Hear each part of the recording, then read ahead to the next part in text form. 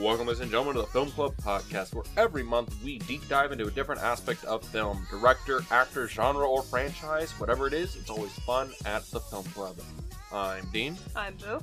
And this month we're talking about Musicals. And this week we are talking about The Gentlemen Prefer Blondes. Gentlemen Prefer Blondes. Do they? Do they really? I don't know, do you? I'm a fan of the dark-haired kind of girls. Brunette? Yeah, those ones. Okay. But yeah, Gentlemen Prefer Blondes, starring Marilyn Monroe, starring Jane Russell, directed by Howard Hawks. This is a movie with one of the most iconic sequences in film. Yes. And it's probably a movie where everyone's seen Diamonds Are a Girl's Best Friend, but not many people have actually seen the whole movie. Haven't seen the movie or haven't seen the sequence itself, because it's a popular song. It's a popular, phrase, right? Yeah. But I'm kind of fascinated by this movie. Are you? A little bit, because, it's a movie it's a musical, right? Yes. There's, 5, 6 musical numbers in the movie? There's not, that many. No, it's not it's back to back to back. It's no, we actually have storyline, musical number, storyline. And it fits really interesting here, because we just finished talking about Sound of Music, we did Singing in the Rain before that, where they are music, again, every 5-10 minutes, right? Yeah. There's an hour of this where there's just no musical number. Or 45 minutes. It's a lot of space in between. But yeah, I'm excited to talk about this one. Because this is your first watch, right? This is. I've seen, again, Diamonds Are a Girl's Best Friend. I've seen that sequence a couple of times, but I've never seen the whole movie. I actually had no idea the context of what the movie was actually about. Mm-hmm. I knew it was Marilyn Monroe movie. I didn't really see or know that Jane Russell was in it. I haven't really seen any Jane Russell movies. This might be the only one. Yeah. And I was always well, is it they're competing in this musical thing? Is that what it is? But we'll get into what the movie's about in a second. But this was your pick. Yes. Why'd you pick it? When was the last time you watched it? First time you watched it? Opening thoughts. I picked it because it's not like Singing in the Rain, where it's a lot of, action back to back to back, but it's one of these big Hollywood musicals, and it just, the vibrant colors, the dance numbers, the sequences, I'm this is very Hollywood, and not too many people have seen it, and I wanted to kind of bring, life back into it, because, like you had said earlier, people know the song, or they've seen the Diamonds Are a Girl's Best Friend sequence. They know the Monroe look from the movie. But it's Jane Russell gives such a good performance in this movie, so does Marilyn, and it's just, this friendship, and it's so funny, even though, serious things happen in the movie. Yeah, but it's a thing where it's there's serious things going on in the movie, but it never takes itself seriously. No. It's through and through a comedy. Yeah, it's a comedy, a musical comedy. The last time I saw this was maybe a few years ago. I try not to watch this because I don't like ruining movies that I really love. It's one of those things where you can get burned out, especially on musicals. Yeah. Because you can get a song stuck in your head, and you play that song in your head a million times, and you kind of get sick of it. Yeah. But the first time I saw this was, I think, in high school. This was when I was really living off of Turner Classic Movies, mm-hmm. and my mom introduced me to this, and it was my first Marilyn Monroe movie, because everyone knows who Marilyn Monroe is, but once you finally see her in a movie, it's she's not just a beautiful woman, she's a very talented woman. She's kind of an anomaly if you really look at the breadth of her career, right? Yeah. Because, we're going to get into Marilyn Monroe, but I want to, let's give everybody the back of the box before we get ahead of ourselves. Let's do it. So, for those who have never seen Gentlemen Prefer Blondes and want to know the gist of what happens, we got the box here. Dorothy and Lorelei are a pair of cabaret singers and best friends who try to navigate the crazy road of love to find a man to marry. Lorelei is engaged to the son of a wealthy businessman and is whisked off to France for the wedding. But when her fiancé can't accompany her, Dorothy tags along as a chaperone until they meet again in Paris. But Lorelei is now on the lookout for a suitor for Dorothy and maybe a richer man to steal her heart. As they cross the Atlantic, Dorothy becomes enthralled with Malone, who is secretly a detective sent to tail Lorelei and make sure she stays true on her trip. Once they arrive in France, Dorothy and Lorelei become accused as thieves. Dun dun dun. that when the drama shows up. Yes, it does. Due to a misunderstanding between a diamond mogul and Lorelei, who Mr. Piggy is a can of worm we'll get into. Yes, we will. But with Malone's help and clever thinking by Dorothy, the two clear their names just in time for their now double wedding. Aww. But yeah, the plot of the movie's pretty, like, 1, 2, 3. We're out in 90, which this is like the perfect length for this kind of movie. 90 minutes in and out, doesn't take too long. Doesn't drag. You're just vibing. Yeah, this movie has really great pacing. You don't feel like, ooh, this could have been cut, or man, the scene is just going. No, it's just you start it and then it ends, and it's like, really? It's very economical. It's Howard Hawks. We talked about him in The Awful Truth, The Big Sleep. He is one of the most like economical, like by the books, chameleon like directors. He can do any genre. This pretty much convinces me that he can do kind of anything.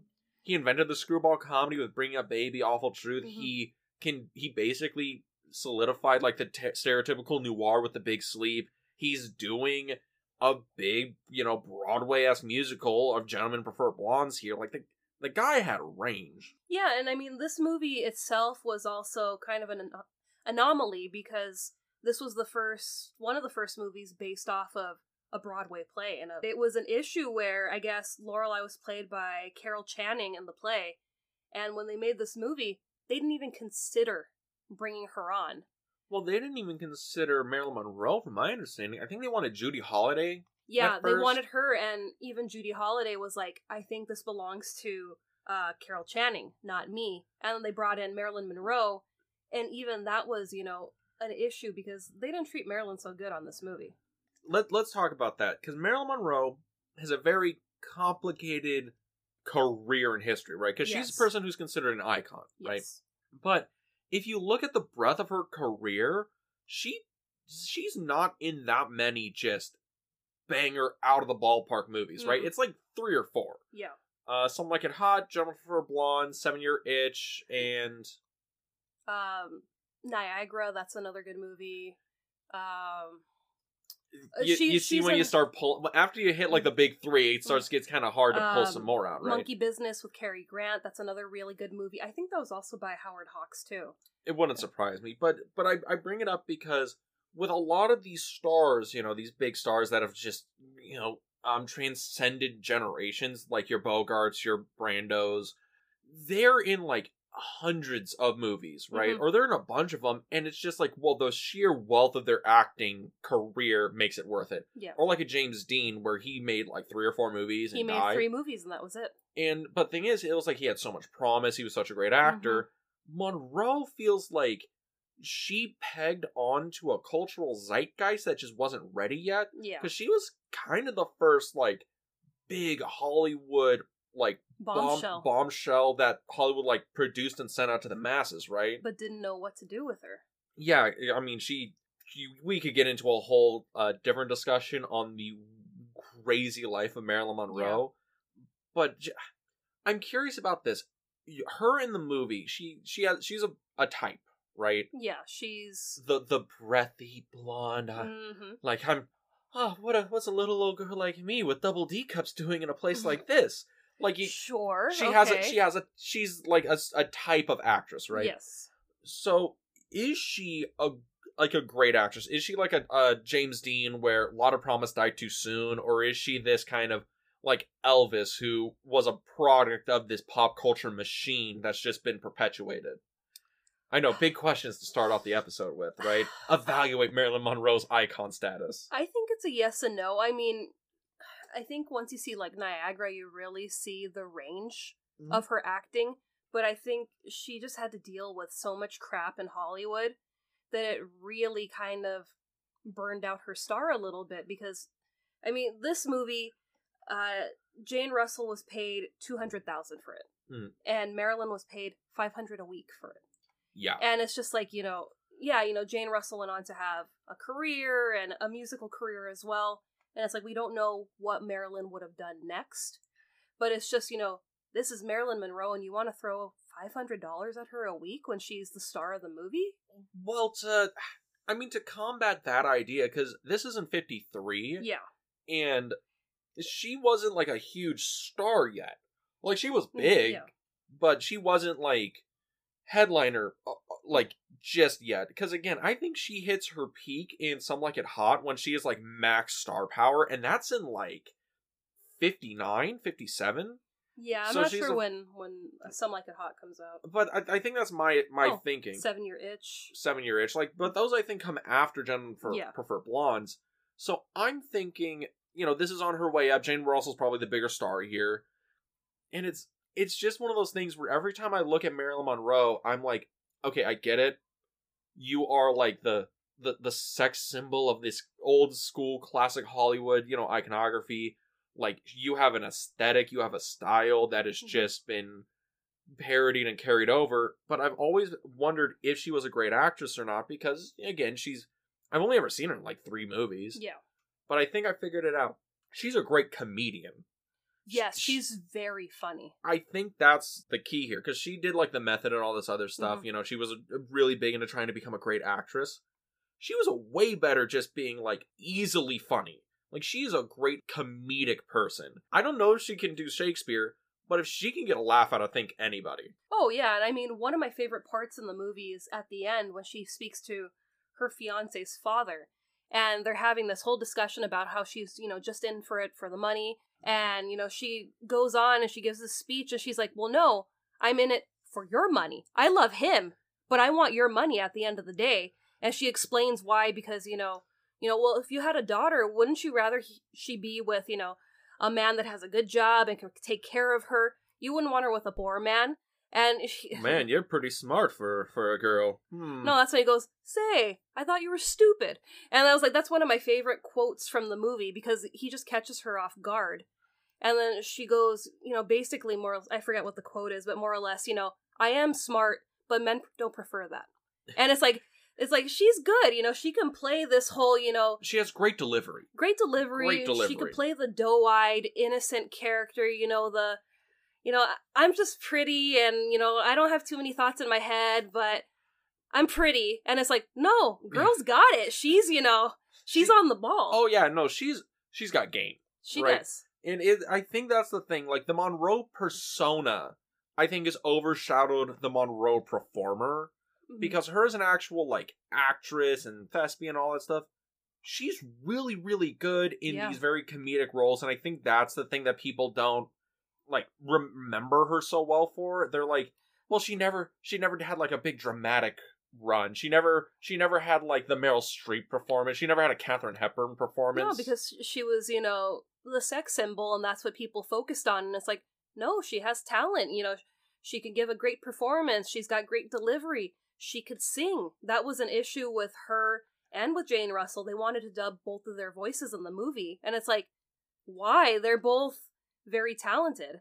But that's, some of the hiccups that they faced in the making of this movie, where it's just like, you've got 2 really good actors here. Trust your actors.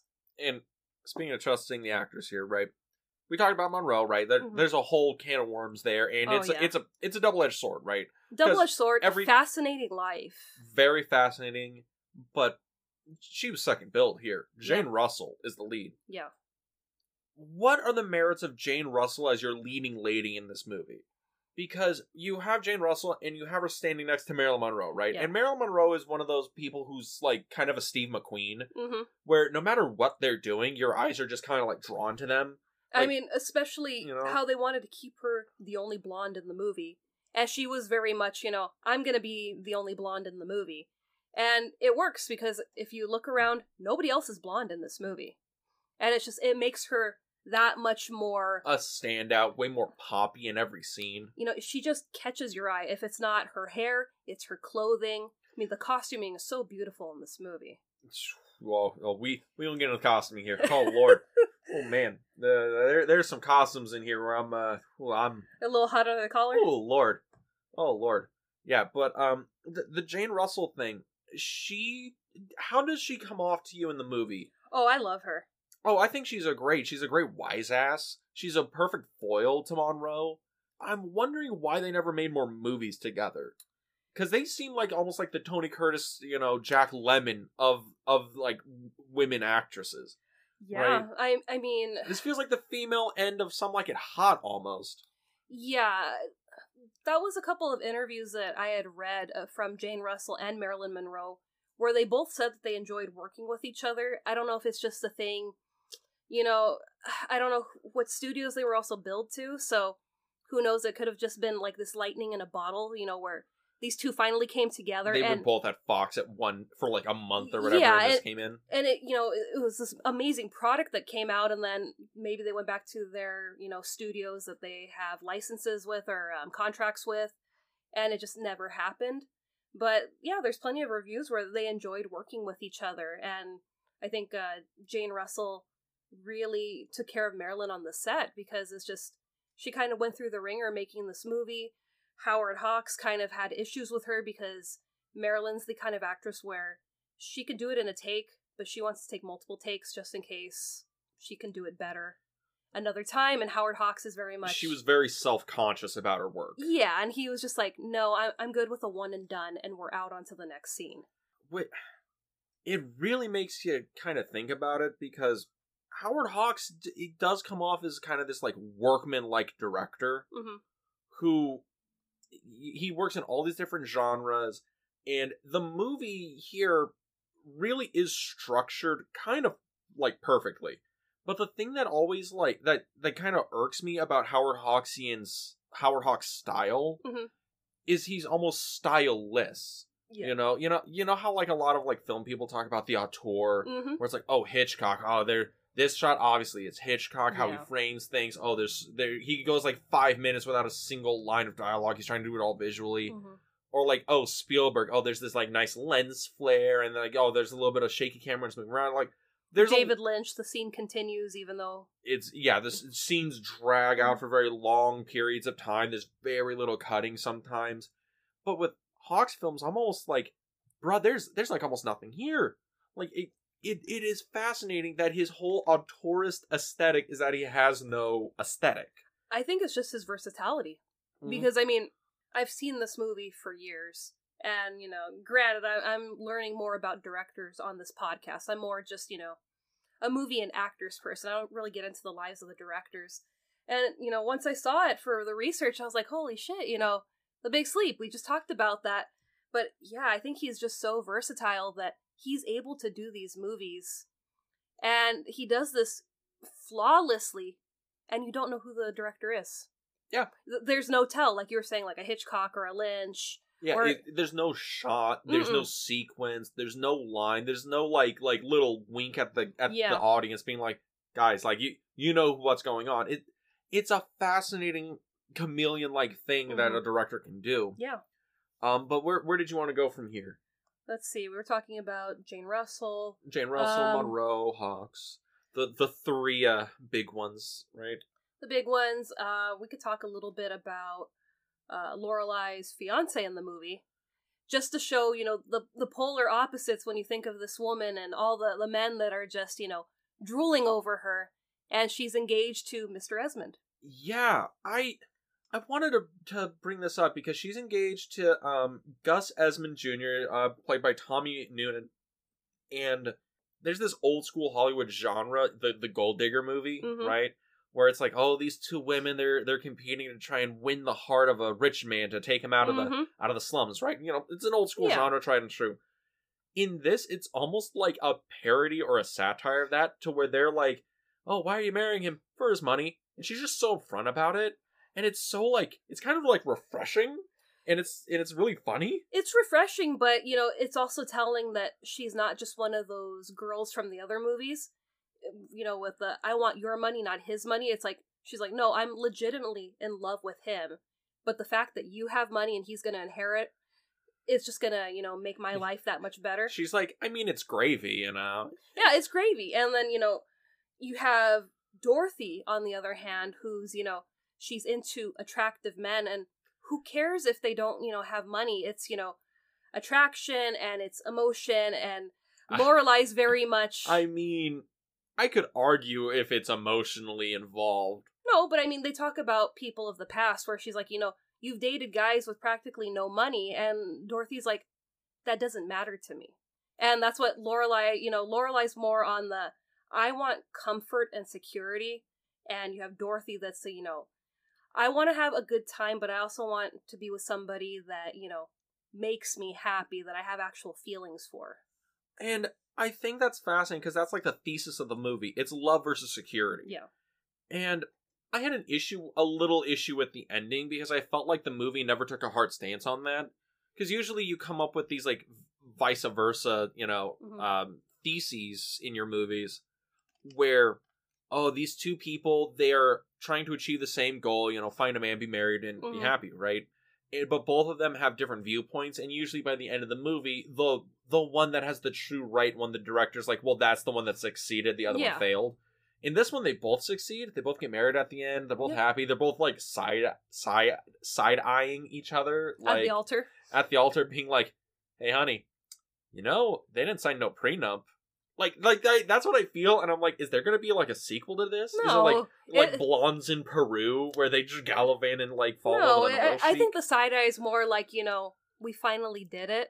We finally found people that we want to spend the rest of our lives with. These two girls from Little Rock finally made it. From Little Rock, and surprisingly for a movie with such a big song as "Diamonds Are a Girl's Best Friend," "Two Girls from Little Rock" is the song that gets stuck in my head more often than not. Oh, it's one of the best songs in the movie. And I think that song's from the original play. I think that one and Diamonds and another one is from the original play, I believe. It might be Bye Bye or Bye Bye Baby, yeah. Bye Bye Baby. There's also the Olympics ones where it's like, is anyone looking for love? That's a great song, great sequence. I think we should talk about that because we have the U.S. men's Olympic team that's on the cruise ship. The cruise ship. I was going to say the yacht. I'm like, that's not right. But, I think it's fascinating that they kind of tied in something that is historically accurate. You might see the Olympic team on there and just how magnetic Dorothy and Lorelei are, where, everyone's looking at them as they're getting onto the ship because, of course, they're beautiful women and beautiful clothing. But, just, with a snap of the fingers, Dorothy's able to pull together a party in their stateroom. And it's all the Olympic guys and other girls in the ship. And it's just like, damn, Dorothy, I want to hang out with you. You seem like a good time. I mean, Dorothy strikes me as the kind of, okay. This movie, I feel like both these women's got one goal, and that's fuck bitches, make money. These two women are straight up gangsters out there. They are slaying ass left and right. If they wanted it, they can get it. And this is a 50s movie, so you're not going to see any of that. You're just going to see parties. We get the anyone looking for love scene where, it's entirely in like the gymnasium section of the cruise. Oh, lordy. And I mean, it's like, really good job from, I'm assuming they're gymnasts, dancers, probably a mix. I would imagine so. I wanted to talk about that sequence because, that sequence, kicks in and that's Jane Russell's like big song. That's her moment. Right? And it's going on, I'm like, oh, this is like a really fun scene or whatever. It's very cheeky. And as I'm watching it, and I'm like, wow, that is a lot. That is a lot of barely clothed grown men. Yeah. And then they start doing like, they're bending over, doing these weird stretches, and I'm like, how the fuck this get past the censors? That one... Because she didn't use the rackets on them. Was that... Wait, what? Is that like a thing? Well, because you see she's walking through the rows of guys, she's got and she is inches away from just straight spanking all these dudes with a racket. So that's why I'm like, that's probably how they got away with it, because she's just walking back and forth. She's not doing anything provocative in the scenes. If she is looking at somebody, she's looking at a guy's bicep. Honey, she is being very provocative in this entire movie. But this isn't like movies today where it's like, there is nothing to leave any imagination to. In this movie, it's very tongue-in-cheek. Yeah. I mean, look, tongue-in-cheek is one thing, but like, I'm just saying, there's a few parts in this movie where I'm side-eyeing it, and I'm like, you are inches away from being like having this whole sequence cut out. Like, every time Marilyn Monroe walks in, and I'm like, how low is that cut on her dress? My God. What? It's like the gold dress. The gold dress. Yeah, I mean, it's her back. So, Mm. I mean, it'd be very different if it was the front that was that cut. I mean, that's something you see now, you know, with people going to award shows, and it's like, you're practically wearing nothing. But, I mean, with that, it's the back of her dress. But that entire sequence, I think my favorite part is when Dorothy gets knocked into the water. I laughed at that one. I thought that was like a really well set up gag. It wasn't. It was an accident. Oh, really? Yeah. She wasn't supposed to go into the water, but when she, you know, crouches down so the guys can jump over her into the water, the guy really does catch her in the neck with his knee and takes her into the water. But it just shows the professionalism of Jane Russell, where they pull her out of the water and she's still singing, and they carry her and hand her a drink, so that wasn't scripted. They knocked her in, and Howard Hawks liked it enough that he was like, we gotta put this in the movie.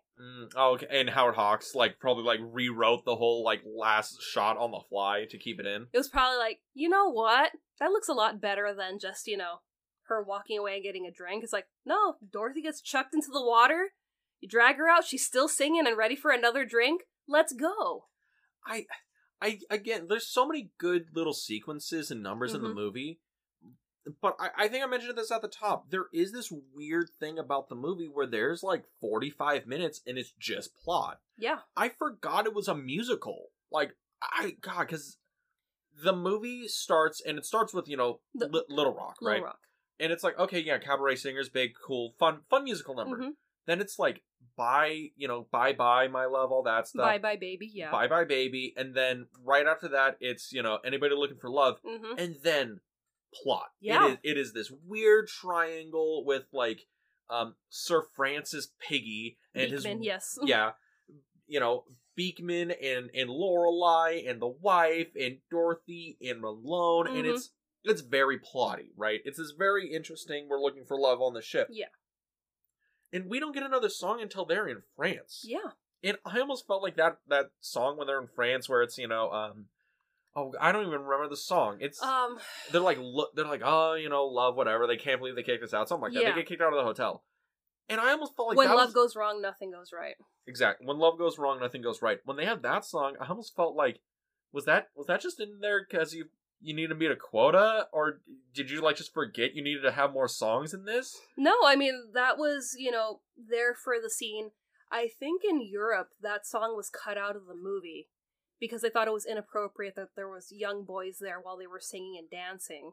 And I was just like, look, there's some shimmying that Jane Russell and Marilyn Monroe do that probably made those boys into men in that moment. I mean, also being able to say, yeah, I was able to see Marilyn Monroe and Jane Russell with my own eyes. That's, you know, also kind of clout you hold for the rest of your life. But I would think those boys remember the shimmying far more. Oh, of course they do. But speaking of kids in this movie, there's one actor who Yes. I think is absolutely hilarious, and he's like 8. Yes, I didn't want to tell you about him. He's one of the best characters of the movie. He also has the best line in the movie. Yes, he does. So I'm talking about Henry Spotfoot III, played by George Winslow. And he is supposed to be like the heir apparent to like this big oil thing, right? Oil, I think so, and his family owns like Pennsylvania, you know, something. Something huge. We gotta lay down why he's so important to the storyline. So, Lorelei isn't looking for men on this cruise. She's looking for somebody for Dorothy because she wants Dorothy to settle down and be with somebody that's well off like her soon-to-be husband. And, you know, Lorelei's going through the, what is it? Oh, the shipping manifest. Or not, maybe not the shipping manifest, the passenger list. The passenger list. To see, you know, what men are available. And, you know, if it's a man with a valet, that means it's a man with money. And they find Henry Spofford III. And she's able to talk to the maitre d' of the restaurant there to kind of set them up where Henry Spofford III sits at their table with them every night at dinner so they can, you know, just organically fall in love with each other. I mean, maybe not that organically. No, I mean, sometimes, you know, love needs some help. Yeah, sure. But, and then Henry Spofford III appears, sits down, and it's like, oh, he's like 8 years old. he's the heir apparent to this, and he's incredibly wealthy, and he's like, oh, I get to go around and, like, do whatever I want. He has a very monotone voice, too. He does. And there's a part in the movie when Lorelei, who, again, I do not think she's a very, a faithful gal, if I were, because she is definitely trying to get Beekman to, like pay up or pay out kind of thing. Oh, yeah, but it's even a thing before they go on the cruise, because she's supposed to go on the cruise with Gus. Yeah. And Gus is very, I don't want to say afraid of his father, but, you know, he's very... spineless. He's spineless, that's a good word. He's spineless, and he drops out of going on the cruise because Dad says no. Mm-hmm. And Dorothy goes with her to be her chaperone. But she also tells him, Dorothy, you know what? If he doesn't chase me to Europe and, you know, try to win me back, that's on him. I'm gonna move on. So it's not this thing where, you know, ooh, I'm a kept promise woman. It's like, you know, you want to be spineless and listen, you know, to what your dad has to say? I'll move on. It's okay. I like how she is kind of matter of fact. Lorelei is fascinating because she is like almost a purely logical beast. She's got all her cards on the table. Yeah, but she gets caught with Malone catches Lorelei and Beekman in like the throes of a story about Africa and pythons strangling people. And, yes, which results in, you know, him taking pictures through a porthole. Yes, that looks very suspect. So Lorelei and Dorothy hatch a plan that Lorelei's going to sneak in while Dorothy distracts Malone, and she's going to like steal the film, but she accidentally gets locked in the room and tries to like get out through the porthole, but because, you know, Marilyn Monroe is a full-sized woman, guys, like, oh, hey in all the right places, she gets stuck in the window, and little Henry Spofford III comes over, and he's like, what are you doing? Are you a thief? And she's like, no, please, can you help me out? And he's like, I will for two reasons. One, it is my duty as a man, and two, because you have some strange animal magnetism. And okay, I'm gonna stop you right there. Yes. Your accent or your interpretations of Spofford, both their voices are awful, horrible. So would you like to give it a shot? No, I won't, because I can't do it. But just letting you know. I know I'm the voice guy. You know, the dumb voice guy in this podcast. I need to listen to it a few more times. You know. Now, Jimmy Stewart, I can pull out of the drop of a hat, but like, Spofford, he's new. He's new to me. But you have to tap into, you know, 8-year-old Dean. 8-year-old Dean, you know, Pixie Sticks and Mortal Kombat. But it's one of the funniest things because, again, the movie is so tongue-in-cheek, and this kid he's a little kid. Like, It's not like, you know, oh, he might be like 16 playing a 14 or 13-year-old kind of thing. It's like, no, he's obviously like 8 or 9. Yeah. And he throws out the whole, I'm also doing it because, you know, some strange animal magnetism. And it's like, this is one of those movies that is so sex obsessed that it's barely under the surface. Oh, it is barely under the surface how horny this movie is. It's, you know, also at the same time when they first meet him at that first dinner. And he sits there and they're both in shock that it's a child, it's not a man. And they're like, you know, oh, so, traveling alone, huh? And he goes, yeah, you know, I've got a teacher, I've got a trainer. I intend to have all 3 meals here every day, but I can't enjoy the beauty of a woman. And it's just like, little homie, like, calm your jets, man. Nah, but he's a straight Chad right there. Oh, yeah. He's 8-year-olds. He's eyeballing Lorelei and Dorothy up and down. He's like, sitting in between Marilyn Monroe and Jane Russell. Yeah, that boy has more cred than any man. But yeah, again, the movie is this fascinating little like time, like little capsule. Not a time capsule, but a little capsule of just very specific things that are going on in like Hollywood movies right now, right? Because it's so horny, but it can't really like be horny, right? Yeah, it's a sexy movie. Yeah, it's a provocative movie. Yeah, and it's but not like, you know, like you don't see anything obviously. No, it's not 53. Yeah, it's not inappropriate. It's just, you know, it's very cheeky.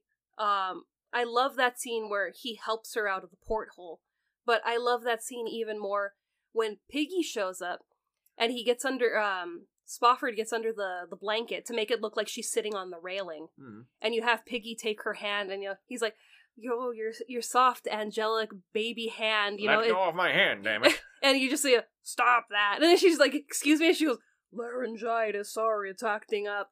And you have, Spofford that's just kind of like, why do you trust him? Do you not know that his intentions aren't honorable? And she's like, yeah, get me out of the porthole. See, this is kind of like the rough part about the movie, right? Because there's so many little funny bits. Yeah. That it's difficult to talk about it without just being like, you guys just gotta watch it. Like, it is just funny. Yeah, because, this is one of those movies that you could just sit there and quote, because there's so many quips in it.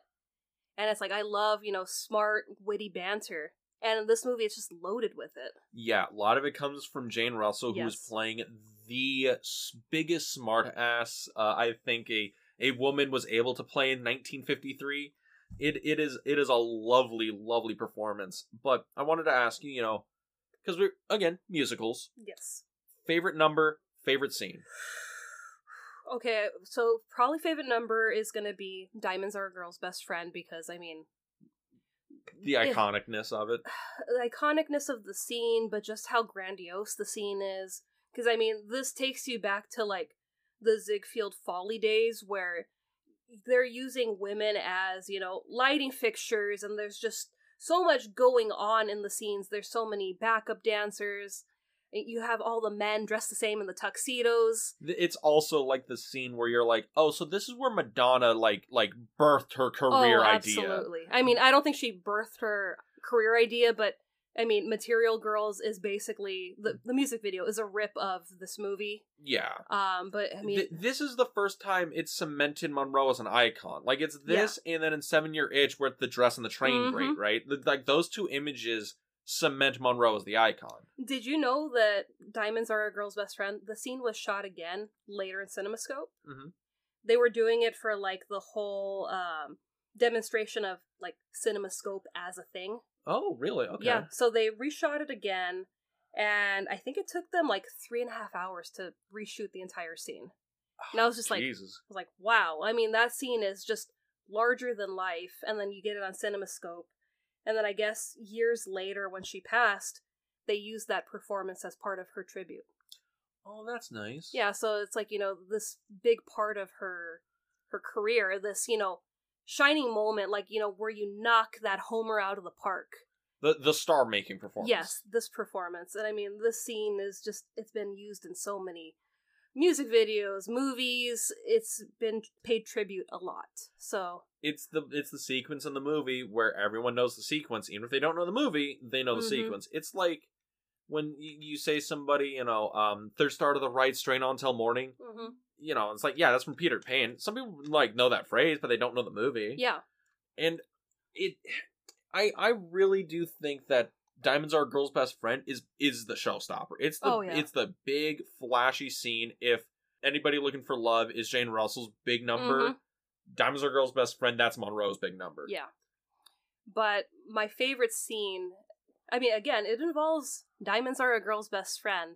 Yeah. But it's the court scene at the end of the movie where Jane Russell, or Dorothy, she dresses up just like Lorelei to go to court to try to plead her case, because Lorelei is accused of stealing Piggy's wife's tiara. Yeah. And, she's fighting them and saying, I don't have it, and when I did have it, it was given to me as a gift. And they're not... It was hush-up money for don't tell my wife you and me are talking. Yeah, I'm dancing with you every night when, oh, honey, I'm walking around the ship, I'm just getting some air. Dancing on the ship. Out for air. Yeah, there's a lot of subtext going on. I don't think here. They could see your quotations. Yeah, there's a lot of subtext going on here.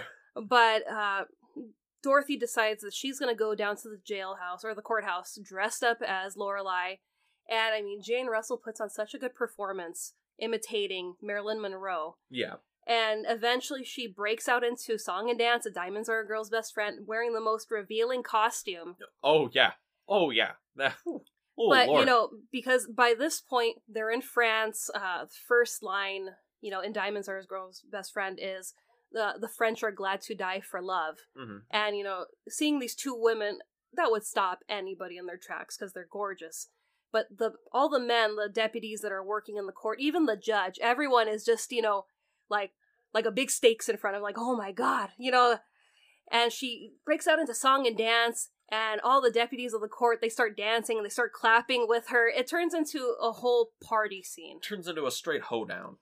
Even the defense attorney that's there to, push charges because she stole the tiara. Even he's kind of like, oh wow, look at her. I love it because then the judge jumps in. He's like, stop it. Everybody stop dancing and singing. What's wrong with you people? And I'm like... As he's dabbing the sweat from his forehead. Yeah, and I love that because that's... I think that is my favorite scene in the movie as well. Because it's just this... It is peak absurdity of this movie. Because the movie... It is a comedy. It falls a lot into like the screwball comedies of like, Hawks is known for. But in that moment, it's like, it almost is like a Mel Brooks era gag where he's like, why are you all singing and dancing? Like, is this normal? Is this normal for everyone here? And they're like, what? Wait. It's weird for you? It's like we've broken the third wall. Yeah, or fourth wall. Fourth wall, sorry. Yeah. We've broken the fourth wall and we finally have someone, wait, we're in a musical? I didn't know that. You're like, we stopped singing for 45 goddamn minutes. We're in a musical. I thought we were in a courtroom drama now. But I think that is, like, by far one of the best scenes in the movie. It is my favorite. And I'm happy to know it's yours as well. Yeah. But what's your favorite musical number? Or is it tied with this? The thing is like, okay, Diamonds Are a Girl's Best Friend is, like, definitely the showstopper. It's probably the best... It's the showstopper. It's the most impressive song in the movie. I think the best song is Bye Bye. Bye Bye Baby? Bye Bye Baby. Mostly because it comes like really early. It's really fun. And it feels like it's musical, a group effort. Musicals of those time where, you've got maybe these people you don't really know, but all of a sudden they're singing with you. Everyone knows the same song. Yeah. I really liked that one because it was also... It also helps set up a lot of story and things like that. And it was a very economical song because we get the sense of Lorelei and Gus's relationship. We get the sense of Dorothy as a character. We get this... It sets up a lot. I think that was my favorite song of the movie. But it's that was my favorite song. But goddamn, Diamond's a Girl's Best Friend is like an undeniable, like, banger. Yeah. But where else did we want to go? Well, where else did we want to go? I think we have to talk about costumes. Because, I mean, this movie, sets are beautiful, the costumes are beautiful. The women are beautiful. The women are beautiful. It's a beautiful movie all around. But the costumes were designed by William Trevia. Mm-hmm. I'm not too versed with him, but apparently he was Marilyn Monroe's costume designer for 8 of her movies. Okay, so I did a little bit of research on Monroe, and yeah, he did her costumes for almost all of her movies. Like those two just got along really well. Mm-hmm. He did the white dress for the 7-Year Itch, the one where the steam grate, most famous dress in cinema. Yes, one of the most famous dresses. I'm pretty sure it's 8 of her films. Yeah, I mean we're getting into the weeds, but yeah, the costuming in this movie is breathtaking. Yeah, no, the women in those dresses are breathtaking, let's be honest. That too, yes. I think the key about the costumes in this movie, and especially, what was his name again? Treville? Trevia. William Trevia. Okay, Trevia's, I think the key he was very, very good at was making the women in the dresses either, like, smokehouse hot, or was able to play down certain attributes to make, like, censorship work. Yeah.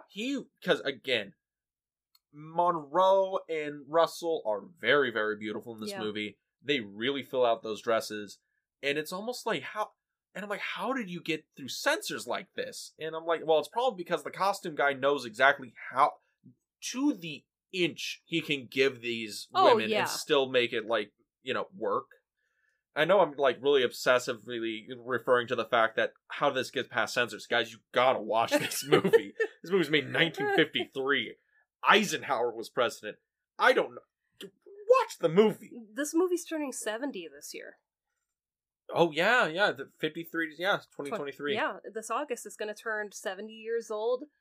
I mean, a 70-year-old movie, it still lives up. It doesn't feel dated in the sense where, like, the banter or the comedy. It aged so well. Because Beekman, Piggy, he would be, like, in any other, like movie of this era, he would be incredibly problematic. Yeah. He's like, oh, you own a diamond mine in South Africa? Oh, you're running around as your wife?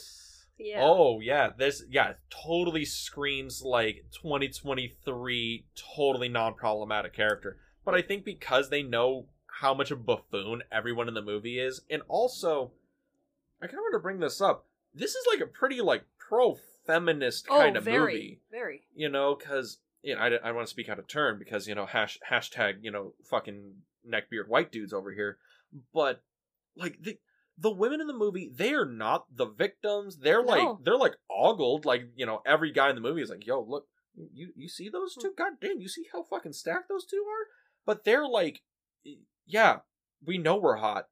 We use that, Like, I think in the movie, they, Dorothy goes up to Lorelei and it's like, hey, you're gonna need to get that money back to get, you're gonna need to get some money to pay for the tiara if you can't find it. Yeah. And she's like, oh no, how much is that gonna be?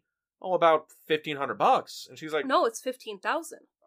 She's like, oh, that's gonna be like $15,000. And she's like, oh, that's about hour 45. I can get that about an hour 45. And I'm like, honey, like, Jesus, how good are you in the sack to get 15 grand in an hour 45? Well, apparently that good, but I guess. But in this movie, it's just, Lorelei knows how to network to get to men that are, wealthy. Yeah. It's not a thing where, she's really using her body. It's just, no, she's using her brain with, She has weaponized her body. She's weaponized her looks. Oh, yeah. But it's not a thing where it's like, I have to do some things I probably shouldn't do. It's more, no, I could spot, a guy with a lot of money and I'm so cute that I could get him to fall in love with me. Ah, so that was your play. I see how it is. Yeah, weren't you working in a comic book shop a couple days a week when we first met? I was very poor, yes. So yeah, clearly I'm not in it for the money. Yeah, she just thought I was richer than I actually was. But the thing is with the movie that is just so, like interesting about that is, like, the, weaponized sexuality, they've weaponized their femininity. It's a thing where, like, they are in the driver's seat the entire movie. Like, there is not a point where it's like Jane Russell and Marilyn Monroe are over their heads. They're like, don't worry, fellas. Like, we got this. Yeah, that's why I love when they get to Paris and the line of credits taken from them and they don't have a place to stay and Malone offers Dorothy, hey, I'm staying in this hotel over. And she's like, nope, don't need your hotel, don't need your help. We'll figure it out. We're going to work to pay off the money. And it's just, it's like, it's refreshing to see that versus, they're not damsels in distress. Like, they don't need help. They just need each other. Oh, God. I'm sorry. I'm referencing a whole other part of the movie, but it's another funny bit with Malone and Dorothy and Monroe and Lorelei. When they're trying to get the film from him? And they're like, oh, there's only one place the film could possibly be. In his pants. Exactly. Or we're going to have to get his pants off of him. If we can't get his pants off, we don't deserve the name woman. Yeah, that's another great one-liner of the movie. And that's the thing. There's so many little one-liners, little quick gags, little quips. And it's delivered by Monroe. Because, Dorothy's the one that's, sharp, witty humor throughout the movie. And Lorelei's the one that, delivers that line. It was like, damn, Lorelei, true, but damn. They know. It's the thing where I think it's a very nice movie where these, beautiful bombshells are like, yeah, we're fucking gorgeous. Like, yeah, we can kind of get anything we want out of these guys. It doesn't take that. It's not that hard. And I'm like, there's so few movies like that now. No, and you see that even when they do succeed in getting his pants off, it's not done in an inappropriate way. They spill water on him. They take the pants off. I'm guessing he's a ship attendant. The valet. One of the valets comes to the room and he's like, oh, wow, what's going on here? He's like, lucky you. And then Dorothy, she goes and gets her robe, her pink frilly robe, puts it on Malone and says, can you please help him to his room? He's not feeling well. And he's out of the scene. Yeah. It's like, they got the film, and that's it. They completed the task that they were, It's the thing where all the subtext is, oh, these women are plowing their way to success. No. But the actual text of the movie is, no, they're not. They're just flying quick and whatever.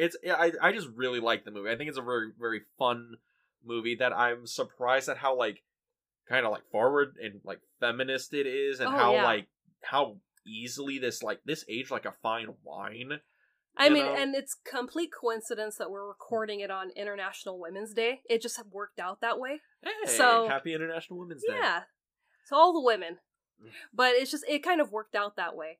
But yeah, I mean, I love that these women don't really need a man, but when they do want one, they want it for love. Yeah, they want the best man possible for the job. Yeah, and or best man possible for the position. For the position, yes, because you could be replaced at any time. And it's like, I love that, they have that confidence, they use their brains. It's very refreshing versus, I'm just in it for a good time until, it stops working and then we move on to the next. Yeah, this is a very good movie. I very much enjoyed it. It is. I'm glad you liked it. I hope more people watch this because it's a great film. It's from that golden age of Hollywood where we're still getting these great, over-the-top musicals. These big Technicolor movies. Yeah. We're, getting into CinemaScope. So, yeah, it's just a beautiful movie. There's just so many beautiful costumes in this movie, and you have beautiful women that, complement these costumes.